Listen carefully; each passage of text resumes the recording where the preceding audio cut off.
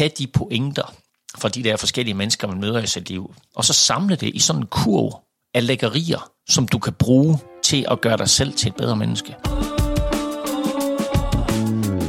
Hej med dig, og velkommen til Uperfekt med Vilje. I dag har jeg besøg af Claus Elming, som nok primært er kendt fra tv-sporten Vild med Dans, samt de 2 podcasts Vel Europa og NFL-showet, som han driver til daglig. Man forbinder ham nok mest med hurtige one-liners og sjov og ballade, men der er meget mere end det i ham, og det viser dagens episode virkelig. Han er en rigtig inspirerende fyr, og vi havde nogle dybe snakke og en masse grin. Enjoy.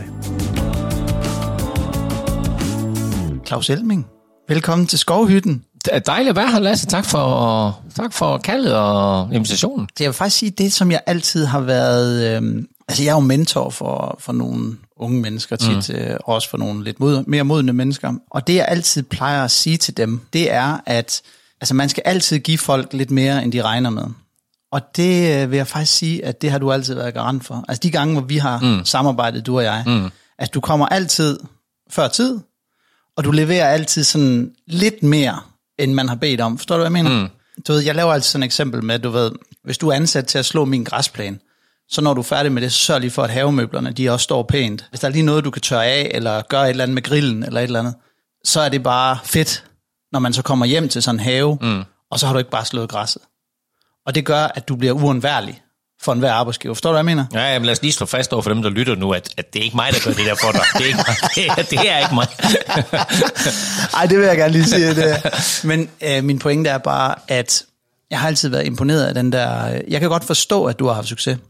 At der er mange, der har... Mange tak. Ja, fordi at der er sådan en vis ting, nogle gange, når man møder folk, så kan man godt se, nå ja, det er derfor. Giver det mening?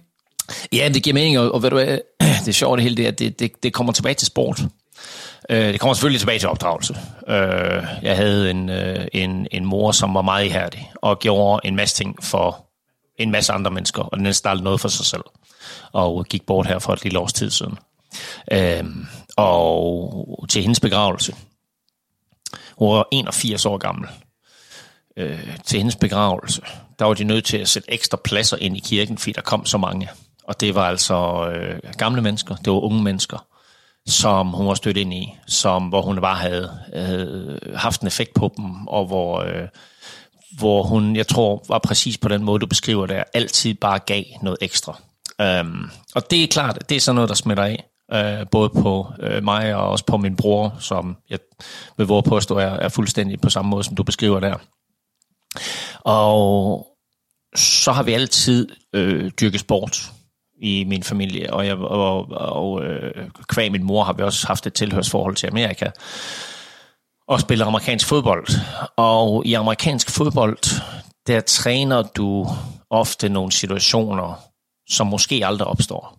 Men du træner altid frem mod det som jeg plejer at kalde hvad nu hvis situationer. Og det vil sige, at du forbereder dig egentlig mere end det, du behøver at forberede dig på. For du forbereder dig egentlig på, hvad nu hvis en situation ikke helt udvikler sig, som du havde regnet med, eller hvad nu hvis et eller andet går galt, eller hvad nu hvis den her spiller bliver skadet, eller hvad nu hvis. Så de der hvad nu hvis situationer, det er den ekstra forberedelse, som jeg også har taget med mig i mit professionelle liv, når jeg for eksempel lavede fjernsyn. Og det betød også, at jeg nogle gange har drevet nogle af dem, som jeg har arbejdet sammen med, til vanvid, fordi jeg sagde, vi tager den lige en gang mere. Eller vi forbereder os lige en gang mere, og folk siger, nu har vi forberedt os. Men jeg vil gerne bare have, at jeg var 100% sikker på, at uanset hvad der opstod, at så var jeg i en situation, at jeg kunne redde det. Og at jeg ikke nødvendigvis behøvede at improvisere det, men at jeg rent faktisk havde trænet mig selv i, hvordan redder jeg det her, hvis det opstår. Og et sindssygt eksempel er, at når man laver fjernsyn eller sådan noget som Vild med Dans, så har du selvfølgelig det, der hedder en teleprompter, som er den her skærm, som alle folk kender, hvor der ruller noget tekst, og så kan du stå og læse tekst op der. Det kan man være dygtigere til eller dårligere til. Det kræver faktisk lidt mere træning, end man lige skulle tro. Og alligevel, så er jeg altid lige for at have et kort i lommen med de ting, der nu stod på den der teleprompter. Og det var der folk, der sagde til mig, hvorfor gør du det? Så sagde jeg, det er bare just in case. Og så vil det skæbne jo, at der på et eller andet tidspunkt er strømudfald på hele Amager, og strømmen også går i studiet, men så er der lynhurtigt en nødgenerator, der slår til der, så det opdager seerne ikke, måske lige et kort sort blink på skærmen, ellers opdager man det ikke. Men strømmen på den der teleprom, der er smuttet. Ikke? Og så kan jeg lige tage kortet op af lommen og sige her, det er faktisk det her, vi skal til. Ikke? Og jeg havde selvfølgelig øvet det, du ved, så ikke sådan, at jeg behøvede at stå og læse op fra kortet, men jeg kunne lige, du ved, bare lige fra, når det er sådan, vi skal, og så videre. Og det var bare sådan en lille ting, hvor jeg bare tænkte, prøv at tænke, at jeg laver Vild med Dans i 12 år, og jeg har et kort med i lommen i 12 år, og jeg får behov for det én gang. Men det var bare for at sige, okay, jeg er forberedt på, at hvis der nu sker et eller andet uforudset, så ved jeg, hvordan jeg skal håndtere det. Ikke? Så ingen panik, bare stille og roligt, bum videre. Og den der forberedelse der, det tror jeg er noget, som så igen gør, at man har overskud til måske at levere lidt mere, end man bliver bedt om, eller er blevet betalt for. Jamen det er jo tit, der, at mentorskab det opstår. Ikke? Det er jo, når man kan se, at der er nogen, der enten på grund af sin baggrund, eller ambition, eller baggrund i sport, eller hvad det nu måtte være, at de er simpelthen bare lige et skridt foran. Så man sådan tænker, hvordan gør du det? Altså forstår du, hvad jeg mener? Ja. Det er, men jeg elsker at møde netop de personer, hvor man bliver imponeret over dem. Fordi det gør jeg da stadigvæk. Altså du ved, der er nogle mennesker, både altså, skuespillere, tv-mennesker, forretningsmennesker, som man møder, og så tænker, hold kæft, hvor er du dygtig. Og det suger jeg da til mig af. Du ved, jeg lærer det af de mennesker, jeg møder. Og det tror jeg altid, jeg vil gøre. Fordi jeg har aldrig været sådan en, du ved, som har kigget på nogen og så sagt, jeg er faktisk væsentligt bedre til mit job, end du er. Jeg vil hellere se på, okay, det kan godt være, jeg gør nogle ting bedre, end du gør. Men det, du gør der, det gør du altså bedre, end jeg gør. Og hvordan er det lige, du gør det? Og hvordan er det lige, du er nået frem til det? Og hvordan er det lige, du har lært dig selv det? Og hvordan kan jeg komme derhen? Ikke? Det er sådan noget, hvor jeg stadigvæk, jeg er 54 nu, ikke? Men hvor jeg stadigvæk bare elsker at lære og suge til mig. Jeg har sådan en ambition om, hver evig eneste dag, jeg skal lære noget nyt. Ikke? Hver evig eneste dag, når jeg går i seng, så siger jeg lige til mig selv, hvad har jeg lært af nye ting i dag? Og det kan være banaliteter, men det kan også være store ting. Jo, men jeg tror bare, at den livsindstilling, altså jeg tror, at der er mange forskellige takes på den der, men nu, før vi gik på her, der stod vi lige og talt om, hvordan man holder sig frisk på en eller anden måde, ikke? Altså hvordan man holder livet frisk. Og jeg tror da, at meget af det er at have den der ydmyghed, og så sige, jeg kan lære stadigvæk. Jeg er ikke færdig endnu. Og bare fordi, at, altså nu kan jeg jo give dig et eksempel, altså bare fordi, at et kapitel i dit liv, det er lukket ned. Altså jeg er da sikker på, eller det ved jeg, fordi at der er mange, der har været meget overrasket over, at jeg skulle til at skrive bog og lave podcast. De havde regnet med, at jeg skulle ud og være investor og så videre, så videre, så videre. Og det har der også været mange muligheder for. Men det var nyde alle de milliarder, du ved, som du får fra koncernen der, og bygge en lille stråhytte på en strand i Karibien. Jamen altså, det vil jeg nu ikke afvise, at det også kommer til at ske, men og milliarder, det er det ikke. Men kommer an på, hvad for en valuta vi tager. Ja, det er klart, pesetas, er det ikke det?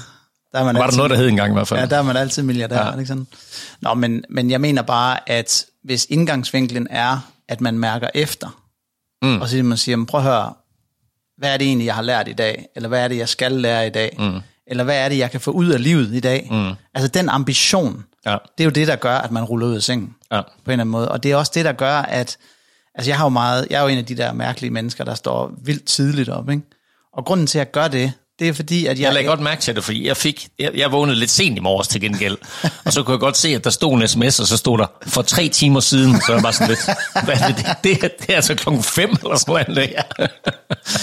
Jeg elsker at vække folk, ikke vække folk fysisk, men når de lige vågner op til en sms. Så lægger der lige en sms for læsen. Det var derfor, jeg bad dig faktisk om i går, siden mig en sms, og så siger dem, der sker nok, og du ved, så gik jeg i sengen til hende, der er ikke kommet noget, du ved, og så vågner jeg i morges, du ved, så er den der fra 5:00, der har Lasse været i gang. Men det er bare, altså den følelse, jeg har, når mine børn står op, der er 7:00, ikke? Der vækker jeg dem 7:00.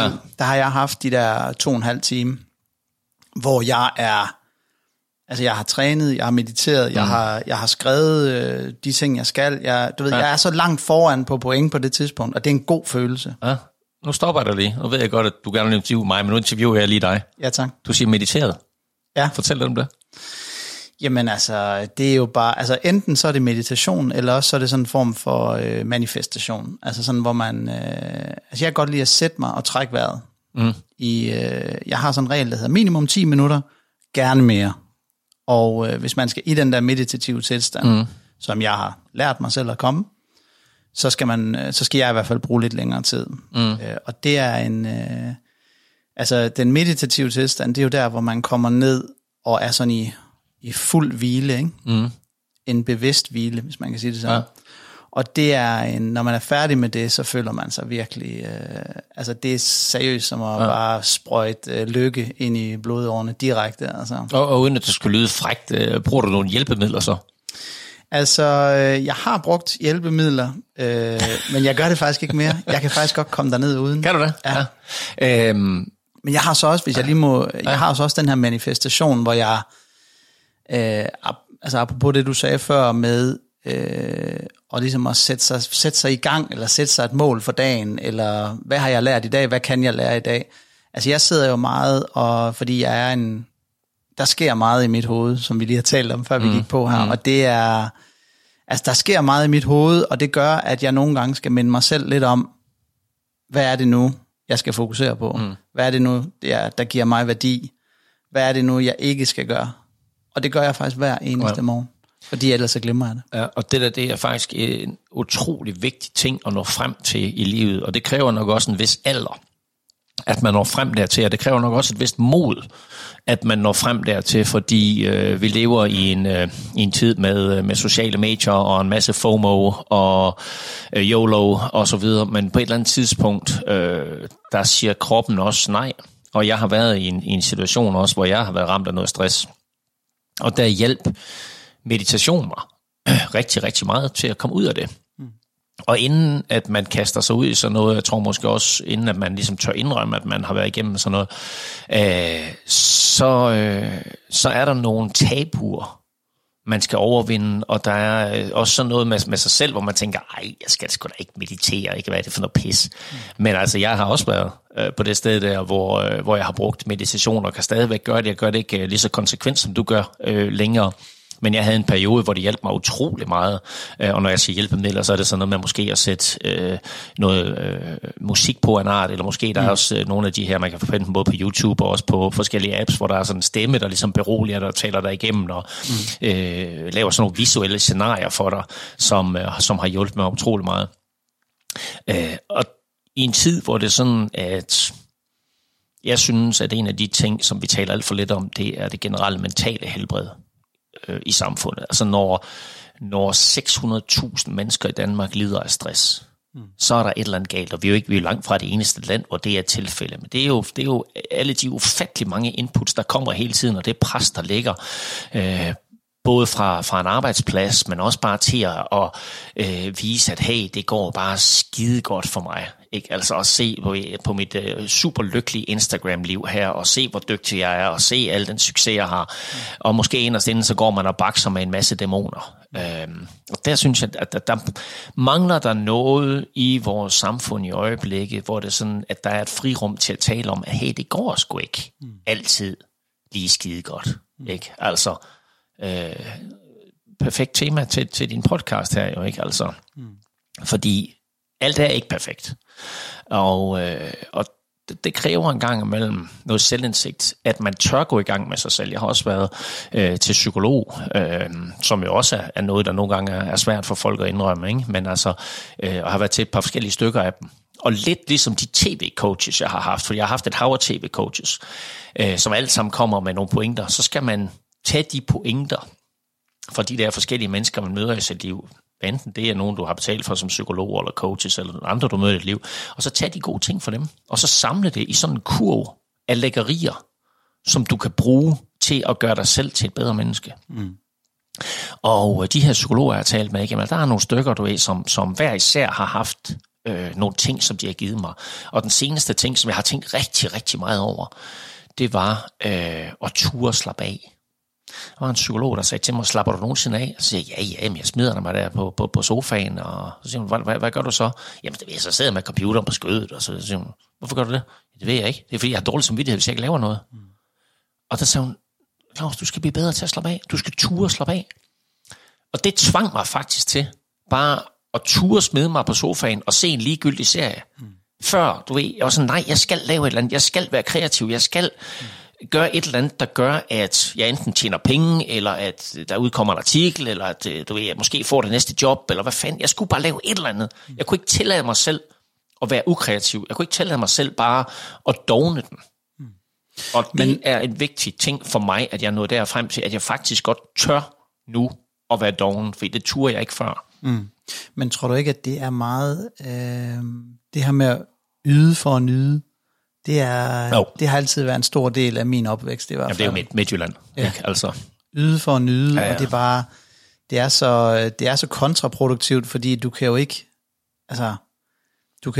nyde noget, hvis du hele tiden yder. Og derfor så nogle gange, så har jeg også haft dårlig samvittighed over, at jeg måske ikke lavede noget om formiddagen, når alle andre de arbejdede. Og det er jeg også blevet bedre til bare at sige, hey, altså jeg har mine timer i løbet af sådan en uge, hvor jeg arbejder, og så er det okay, at jeg måske ikke, så kan jeg godt smide mig ned en onsdag formiddag og se et afsnit af et eller andet latterligt i fjernsynet.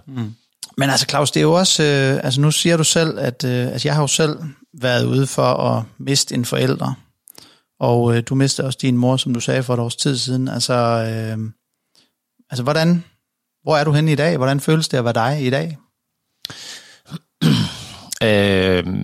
Jeg tror ikke, der går ikke en dag, uden jeg tænker på hende. Altså en eller anden form for sammenhæng.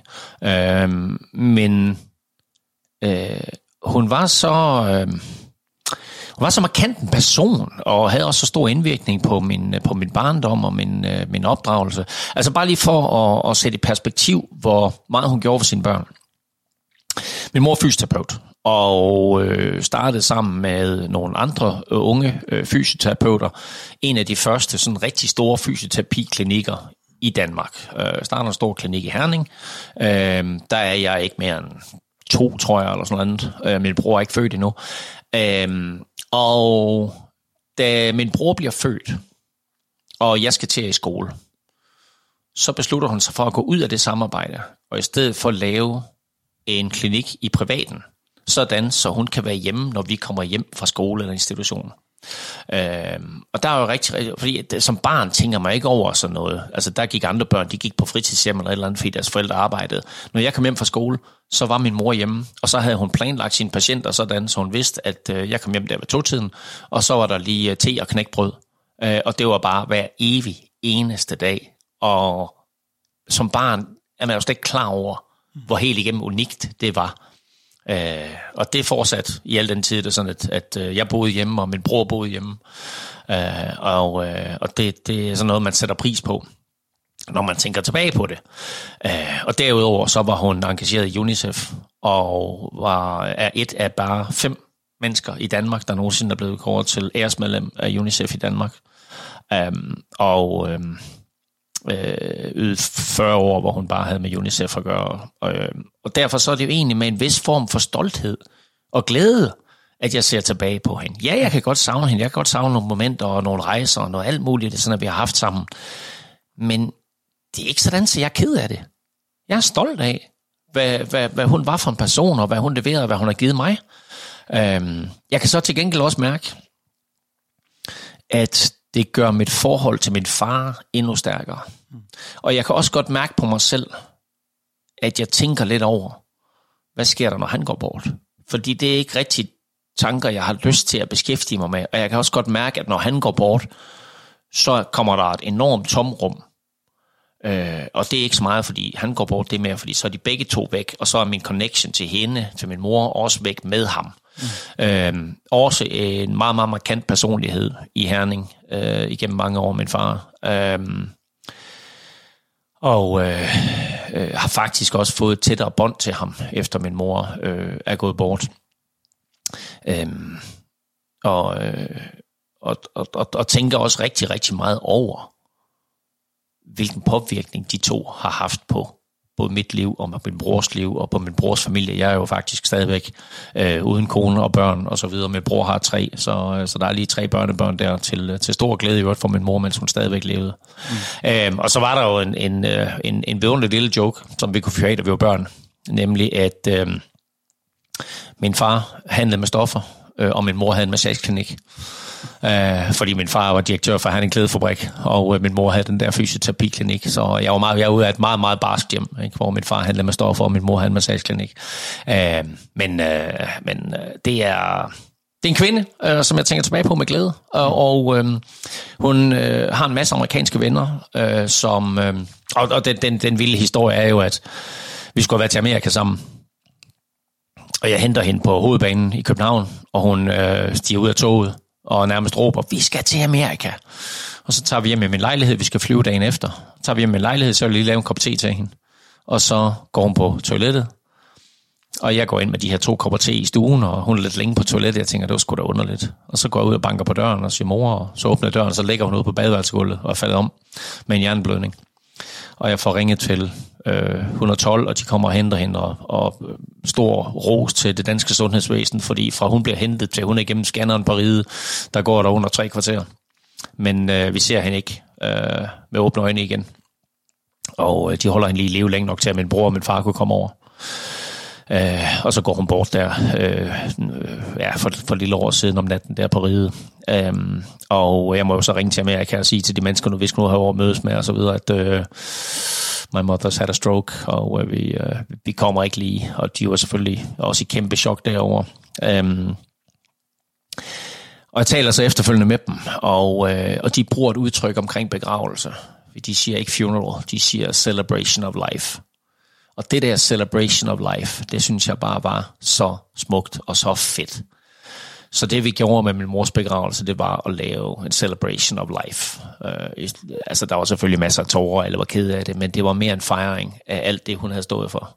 Og jeg er virkelig, virkelig glad for, at vi gjorde det på den måde. Jeg holdt også selv en tale, hvor det sådan at holdt en tale omkring alle de fede ting, hun havde gjort, og alle de oplevelser, vi har haft. Og til en begravelse, så har folk jo sådan en indstilling, vi skal sørge. Ikke? Det skal være sørgeligt det her, og du ved, vi skal helst gå med og kigge ned i jorden. Men jeg holdt faktisk en tale, som jeg synes, der var sjov. Og da folk de først fandt ud af, hey, det er okay at grine, så grinede de faktisk med hele vejen på den der tale der. Det tror jeg egentlig også var med til at løsne op for en stemning, og også bare få snakken på glæde, ikke? Altså, hvad var det for en kvinde, Claus Elming var, og hvad var det, hun har betydet for en, ikke? Altså, så ikke kun for mig, men altså for alle, der nu var med til begravelsen. Og lad os sige det på en måde, at Celebration of Life var den rigtige måde at gøre det på. Og 2 måneder senere gik en anden markant kvinde i mit liv bort. Ikke helt så markant som min mor, men det var Britt Bendiksen, den tidligere dommer i Vild med Dans. Og det blev holdt i Holms Kirke af begravelsen her i København. Der skal der lov for det, Celebration of Life. Altså der var sang, og der var musik, og der var nærmest dans. Altså det var bare, som folk sagde, det var den måde, Britt ville have fejret sig selv på. Det er fuldstændig individuelt, hvordan man har lyst til at begrave en kære, men jeg synes bare, at den måde, vi ligesom fejrede min mors liv på, var rigtigt for os. Jo, men det er vel også, der er jo mange indgangsvinkler til døden. Altså døden er jo, det er jo et vilkår, kan man sige. Det er jo en del af livet. Ja, det er den kontrakt, vi underskriver, når vi bliver født. Sådan er det. Ja. Og jeg mistede min far som 20-årig, ikke? Og der er ikke, der er slet ikke tvivl i mit sind omkring, at den hændelse har gjort, at jeg er den, jeg er i dag. Jeg var ikke blevet den person, jeg er i dag, uden det. Nej. Og det kan man prøve at uddybe det. Hvorfor? Jamen, det er, jeg tror, det er fordi, at når man kommer så tæt på hvor sårbart livet er, så finder man ud af, hvor meget man skal værdsætte det. Og jeg har følt igennem mit liv, både i mine 20'er og mine 30'er, at jeg har haft et ret unikt forhold til dagen, til hvad der betød noget. Altså mine prioriteringer, hvad jeg ikke gad at finde mig i. Jeg har været meget definitiv omkring, hvad jeg ikke vil have i mit liv. Fordi at det er simpelthen ikke det værd. Det er mit liv for kort til. Og det er sådan lidt en floskel at sige, det er mit liv skulle for kort til. Men når man har prøvet at se, hvor kort det faktisk kan være, så... Hvor gammel var han? 56. Var det pludseligt eller sygdom? Han døde af kræft. Okay. Og det er også svært for unge mennesker at forholde sig til, var det en langstrakt proces, eller hvad? Ja, det var det. Til sidst var det meget sådan hurtigt, ikke? Men man vidste over en længere periode. Ja, altså et halvt år før, der fik vi at vide, at der var ikke mere, man kunne gøre, ikke? Men altså, jeg kan da fortælle dig, at altså, det er jo en del af min historie. Det er jo, at på grund af det, der stopper jeg jo med at spille fodbold. Jeg havde jo faktisk en rigtig lovende karriere. Ja, nu har jeg tjekket i IKAST, ikke hvad jeg hører. altså som Steinland han altid siger, det er et af de største talenter, der aldrig blev til noget. Og det var fordi, at jeg valgte at rejse ud i verden i stedet for. Så jeg droppede simpelthen fodbolden, og så rejste jeg ud i verden i stedet for. Og ender med at bo i Italien, og bliver voksen dernede, altså, og laver mine første moves, sådan rent... business-wise. Ja, business-wise, og jeg laver et eventfirma dernede, og... Altså, jeg kommer ind i den der... Et eventfirma. Et eventfirma med, hvor vi solgte stoffer og massage. Ja, præcis. Ej, det var faktisk skiture og sådan nogle vinoplevelser. Og jeg var sådan the go-to guy for alle de amerikanske universiteter. De er jo i Firenze for at studere renæssance, arkitektur og den slags. Så jeg kunne jo både tale italiensk og engelsk, så jeg var jo på det tidspunkt, der var jeg i høj kurs, for det var der ikke ret mange italienere, der kunne. Og hvor kom det italienske fra? Det lærte jeg jo dernede. Altså, det kastede jeg mig jo bare ud i. Ja. Der var ikke Google Translate der, så der var det bare...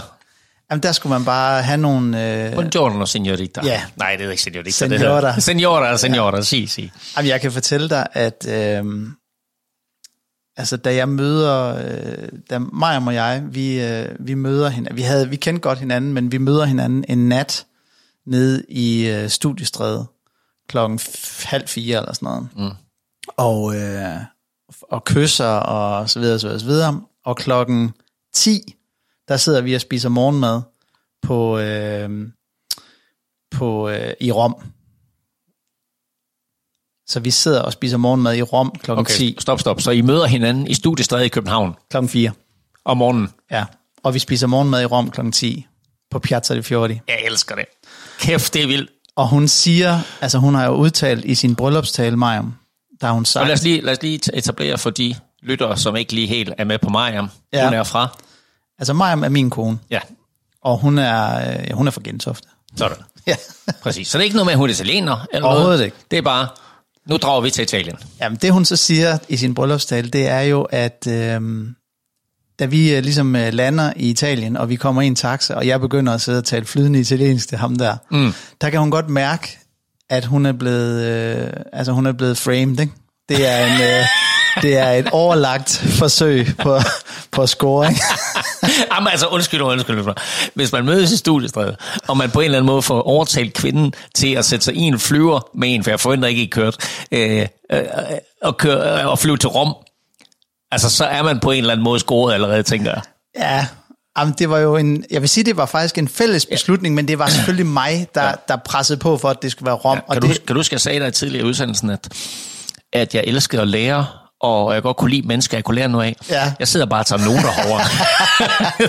Okay, nu. Jeg vil så sige, Claus, at det hun så også siger i sin bryllupstale, det er, at hun var klar over, at det var et overlagt scoringsforsøg der. Men det hun også var irriteret over, det var, at det virkede. Note to self. Ja, præcis. Så, det er da fabelagtigt, det der. Ja, men jeg vil sige, at det... altså apropos det der med at vide, hvad der er godt for en. Det gik rimelig hurtigt op for mig. At det var bare godt, det der. Ja. Det skulle...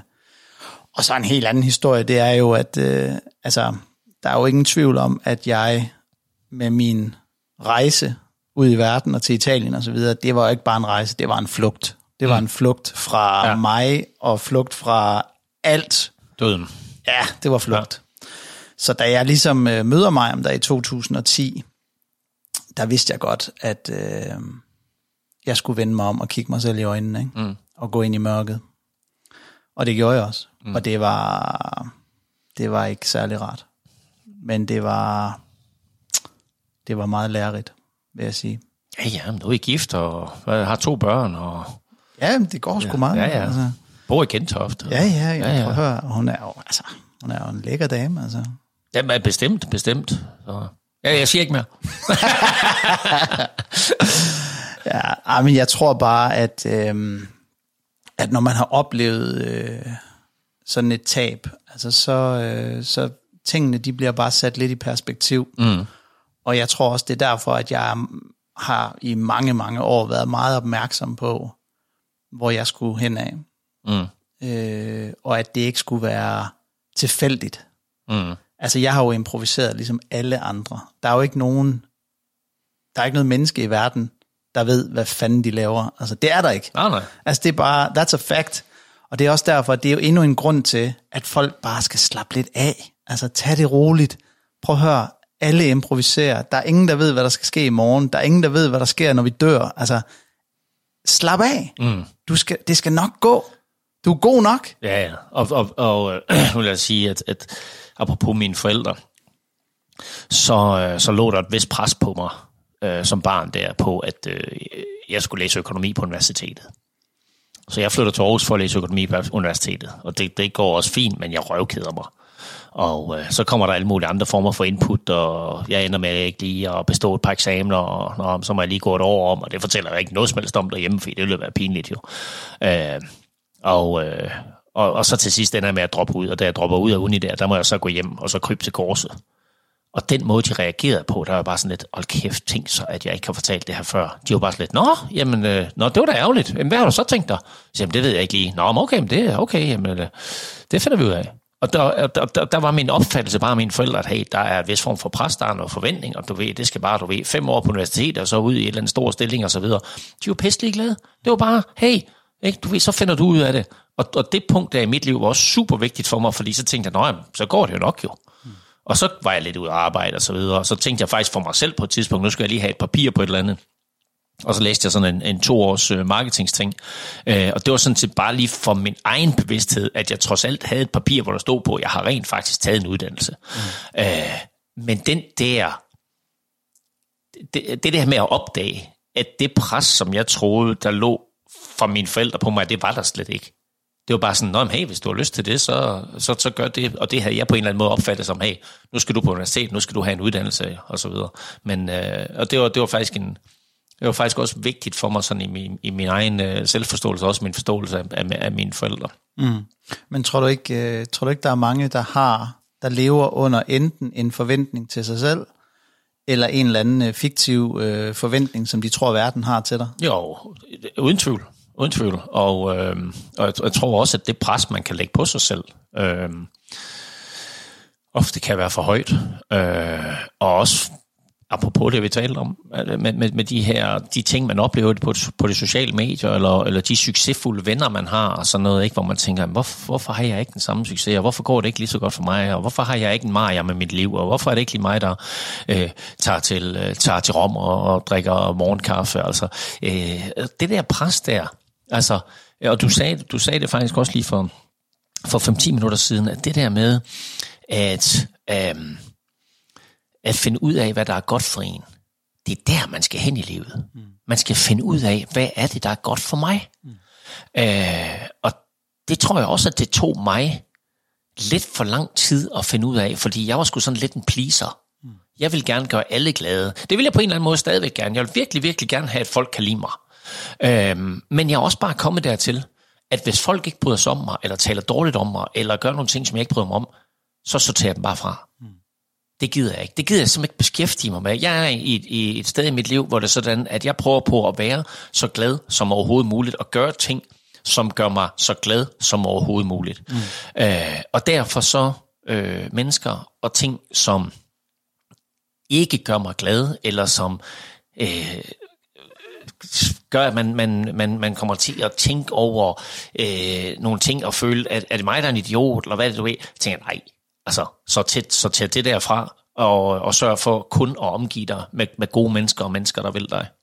Men altså, de der fravalg, altså jeg bliver jo altid glad, når jeg laver et fravalg, fordi jeg ved, at det er et positivt tilvalg. Det er et tilvalg af mig selv, faktisk. Forstår du, hvad jeg mener? Ja. Altså, jeg har jo noget, som jeg i årevis har brugt, også i firmaet.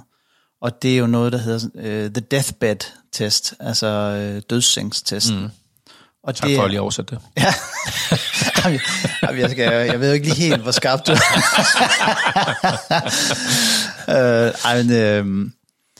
altså det er det her med, at man lægger alt op imod, at det er en ret brutal ting at gøre egentlig.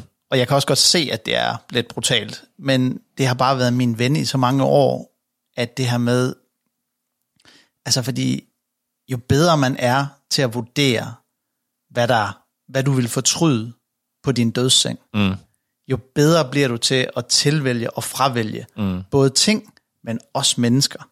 Altså, hvem er det, der vil mig? Ja. For mig. Ja. Du ved, hvem er her egentlig den dag, at det virkelig går ned? Ja. Ikke? Og jeg kan bare sige til dig, at det var også det lærte mig, dengang at min far døde. Ja. Og vi var jo ikke særlig gamle, men stadigvæk. Hvem er der? Hvem er der ikke? Forstår du, hvad jeg mener? Ja, men jeg forstår det 100%, og jeg vil ikke sige, at det var en dødsseng, jeg lå i, men jeg lå trods alt i en hospitalseng 23 dage i træk her for 6 år siden, hvor jeg styrtede på cykel. Ret voldsomt. 11 brud og en punkteret lunge og hjernerystelser og så videre, og var igennem et par operationer og lidt af hvert. Det skal lige siges, at til at starte med i forløbet, der kunne jeg ikke rigtig huske, hvem der kom og besøgte mig, fordi jeg var simpelthen så topdopet, men altså sidst i forløbet, der var der nogle mennesker, der kom og besøgte mig på hospitalet der, hvor jeg bare tænkte, wow, det var alligevel både fedt og overraskende. Og på den anden side, så var der nogen, på trods af at jeg lå der i 23 fucking dage, så var der nogen, som ikke på 23 fucking dage havde tid til at komme og besøge mig. Og det var der, hvor jeg tænkte, okay, der er nogle mennesker her, som egentlig skuffede mig lidt. Noteret. Det er bare lige noteret, du ved, ikke det? Note. Ja. Ikke, du ved. Nej, men altså. Og det var sådan lidt, hvor jeg tænkte, okay, jamen altså, der var nogle mennesker, som virkelig, virkelig overraskede mig positivt. Og lige så negativt. Så vil jeg dog have lov til at sige en ting med dit deathbed. Og det er det der med at fortryde. Stig Tøfting har stående med store, fede tusstreger på sit brystkasse, no regrets. Og jeg lever efter fuldstændig samme princip. Fordi jeg har en idé om, at du kan ikke fortryde noget. Du kan lære af det. Fordi livet er en tidslinje. Og det vil sige, at hvis du gør et eller andet, jamen, så kan du godt for eksempel sige til et andet menneske, undskyld, det skulle jeg ikke have gjort. Men du, lad være med at tænke over, hvad ville der være sket? Eller hvordan ville mit liv se ud, hvis jeg ikke havde gjort det? Eller hvis jeg havde gjort det. Jeg kan gå begge veje. Fordi du kan ikke lave det om. Så lær af det.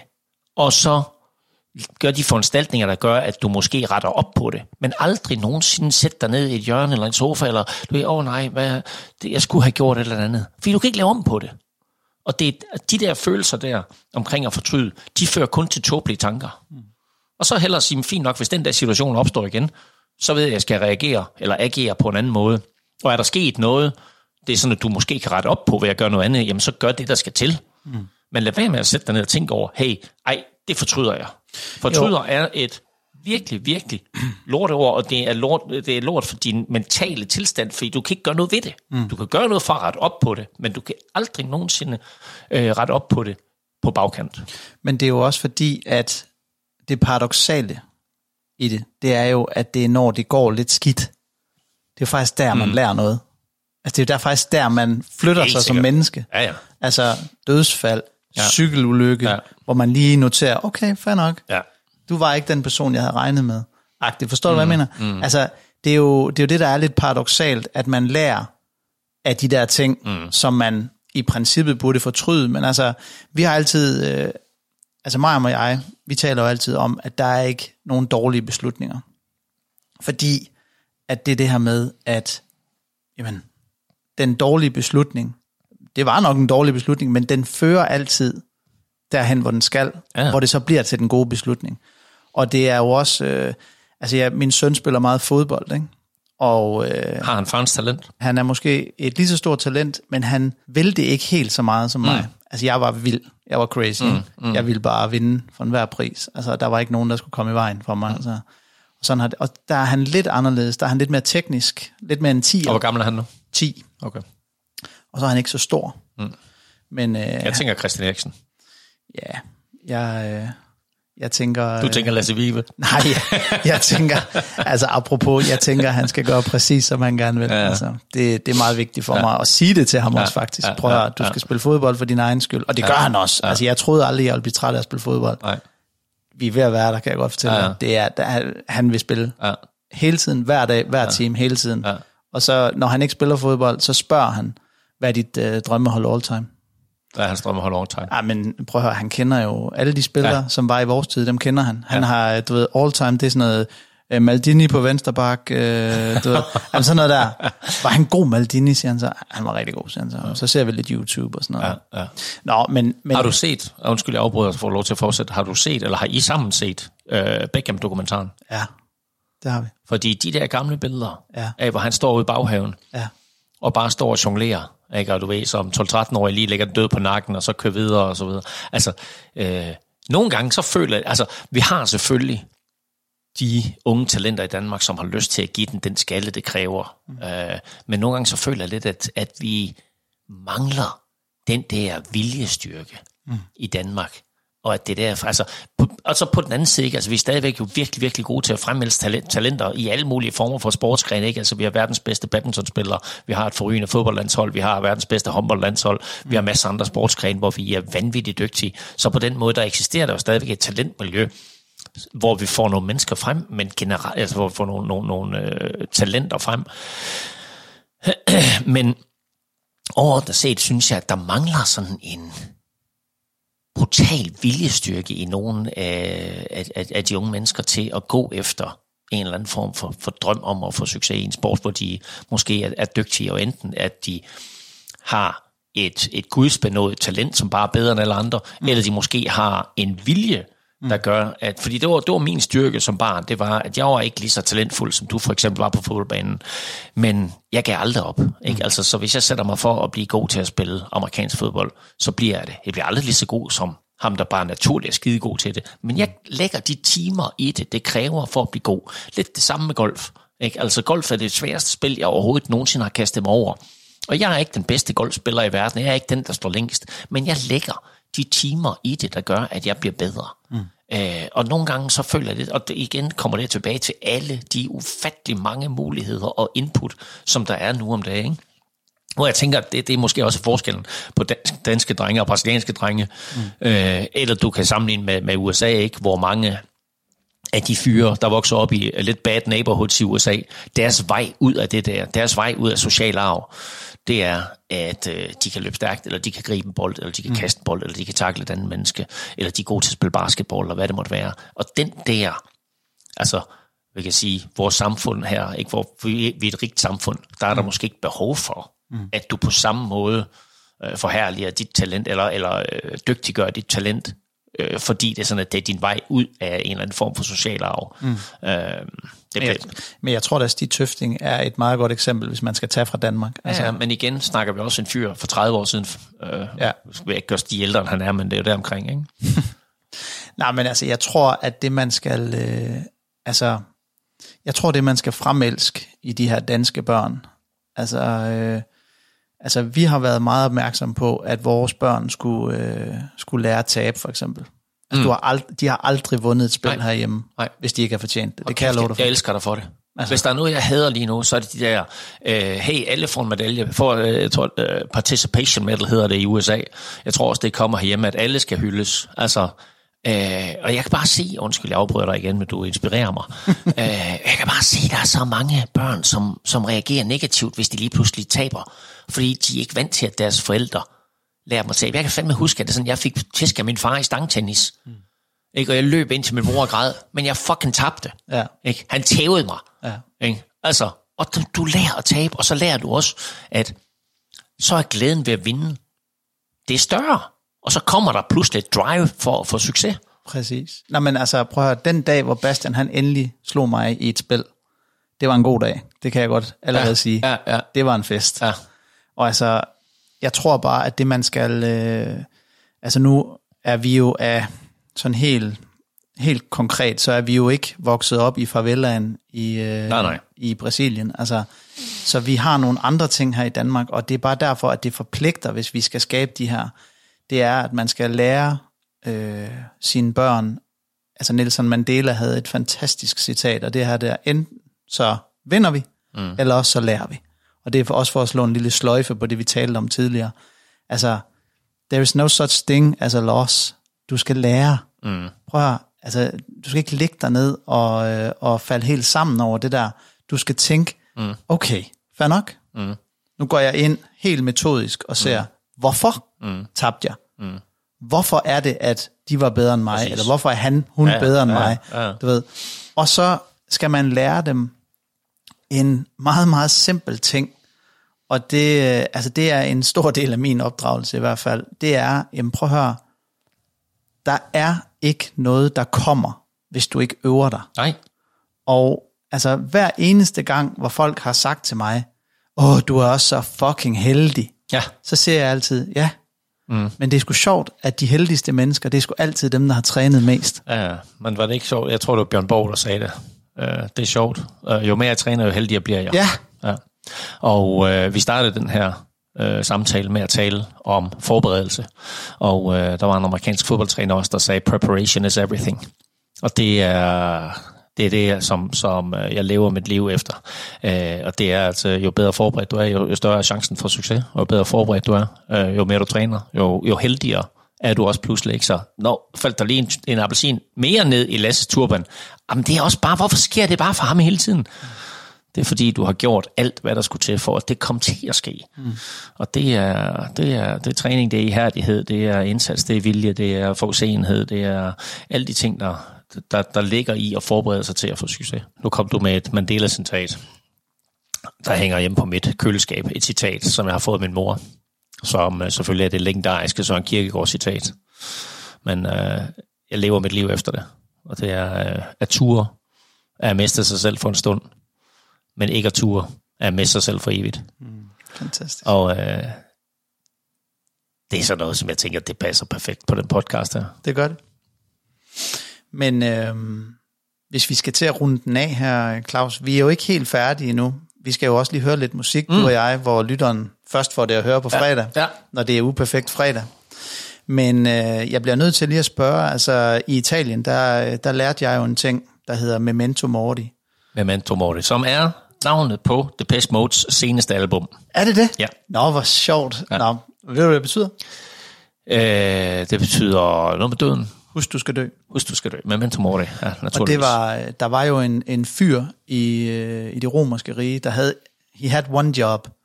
Det var bare at gå bag ved herreføren og sige, Memento Mori, Memento Mori, Memento Mori. Fordi, at når du ved, at du skal dø, så lever du fuldt ud. Meget apropos det, vi har talt om i dag. Og Memento Mori, det får dig jo til at leve fra hjertet.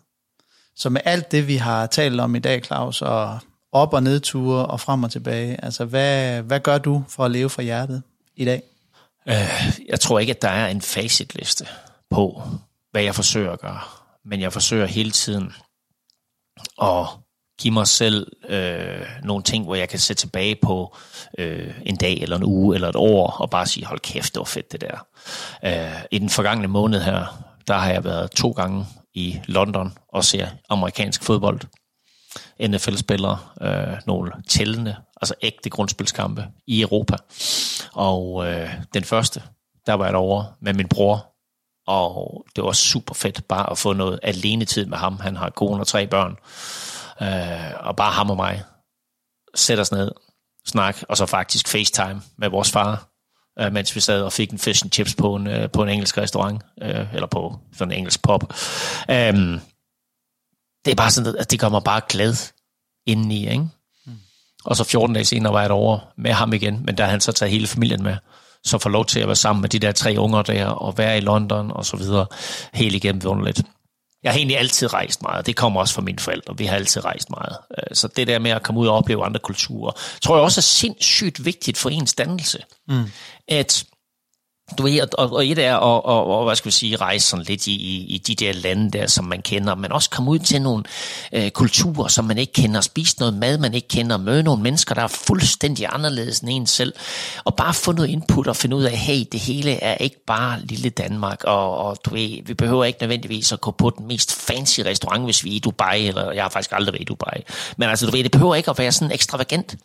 Kom ud i et eller andet sted og spise noget bålmad, eller møde nogle mennesker, som er fuldstændig anderledes end dig selv, eller hvad ved jeg, tage en kanotur ned ad Gudenåen. Altså de der oplevelser der, det er bare sådan noget, hvor man tænker tilbage, det var på en eller anden måde noget, der gjorde mig glad, noget, der gjorde mig klogere, noget, der var bevidsthedsudvidende, noget, der var oplevelser med gode venner eller familie. Det tror jeg, det var jeg glemte dit spørgsmål. Hvad var det? Hvordan du lever for hjertet, men du svarer så fint på det. Altså,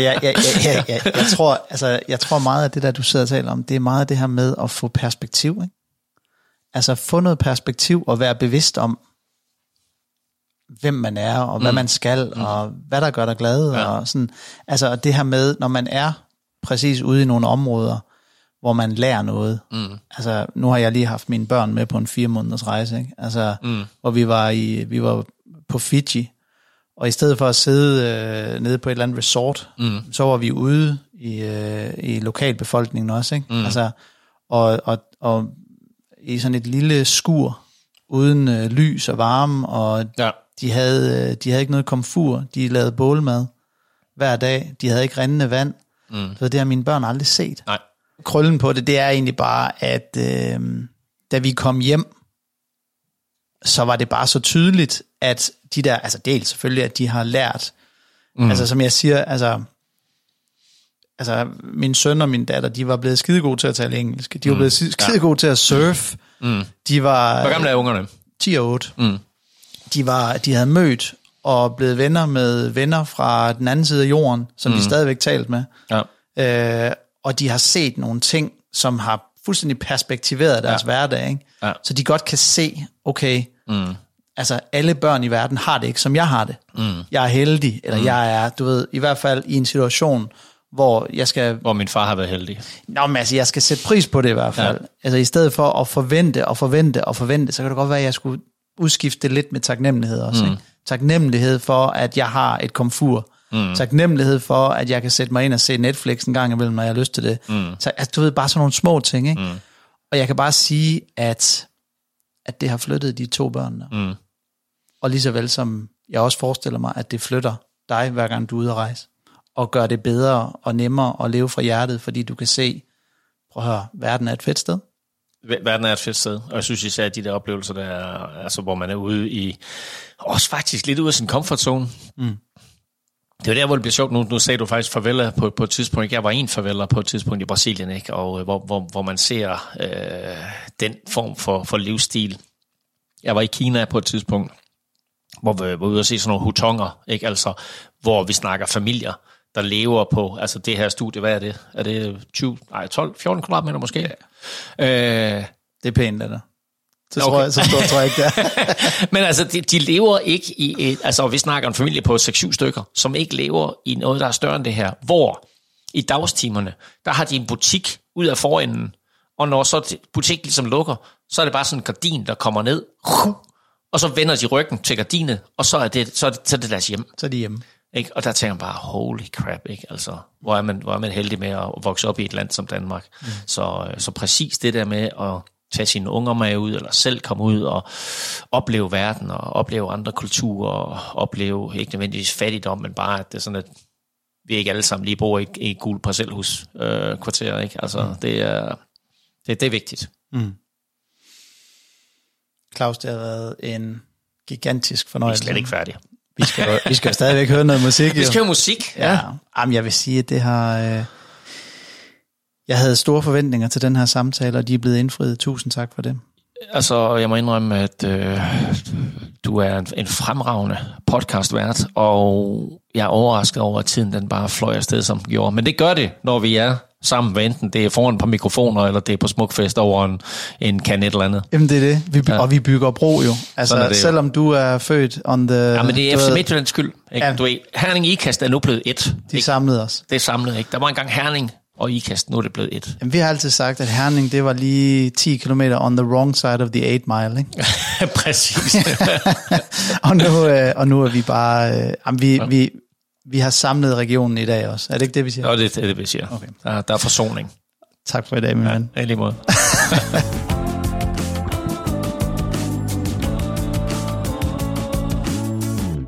Det var min snak med Claus Elming. Jeg håber, I nød den lige så meget, som jeg nød at være en del af den. Hvis du vil gøre mig en kæmpe tjeneste, så gå ind og abonner på podcasten, der hvor du henter den. Og hvis du kunne lide det, du hørte, jamen så smid da endelig en anmeldelse. Du kan også komme med på den uperfekte rejse på sociale medier, hvor du finder os på LinkedIn, TikTok og Instagram. Memento mori. Lev fra hjertet. Ciao.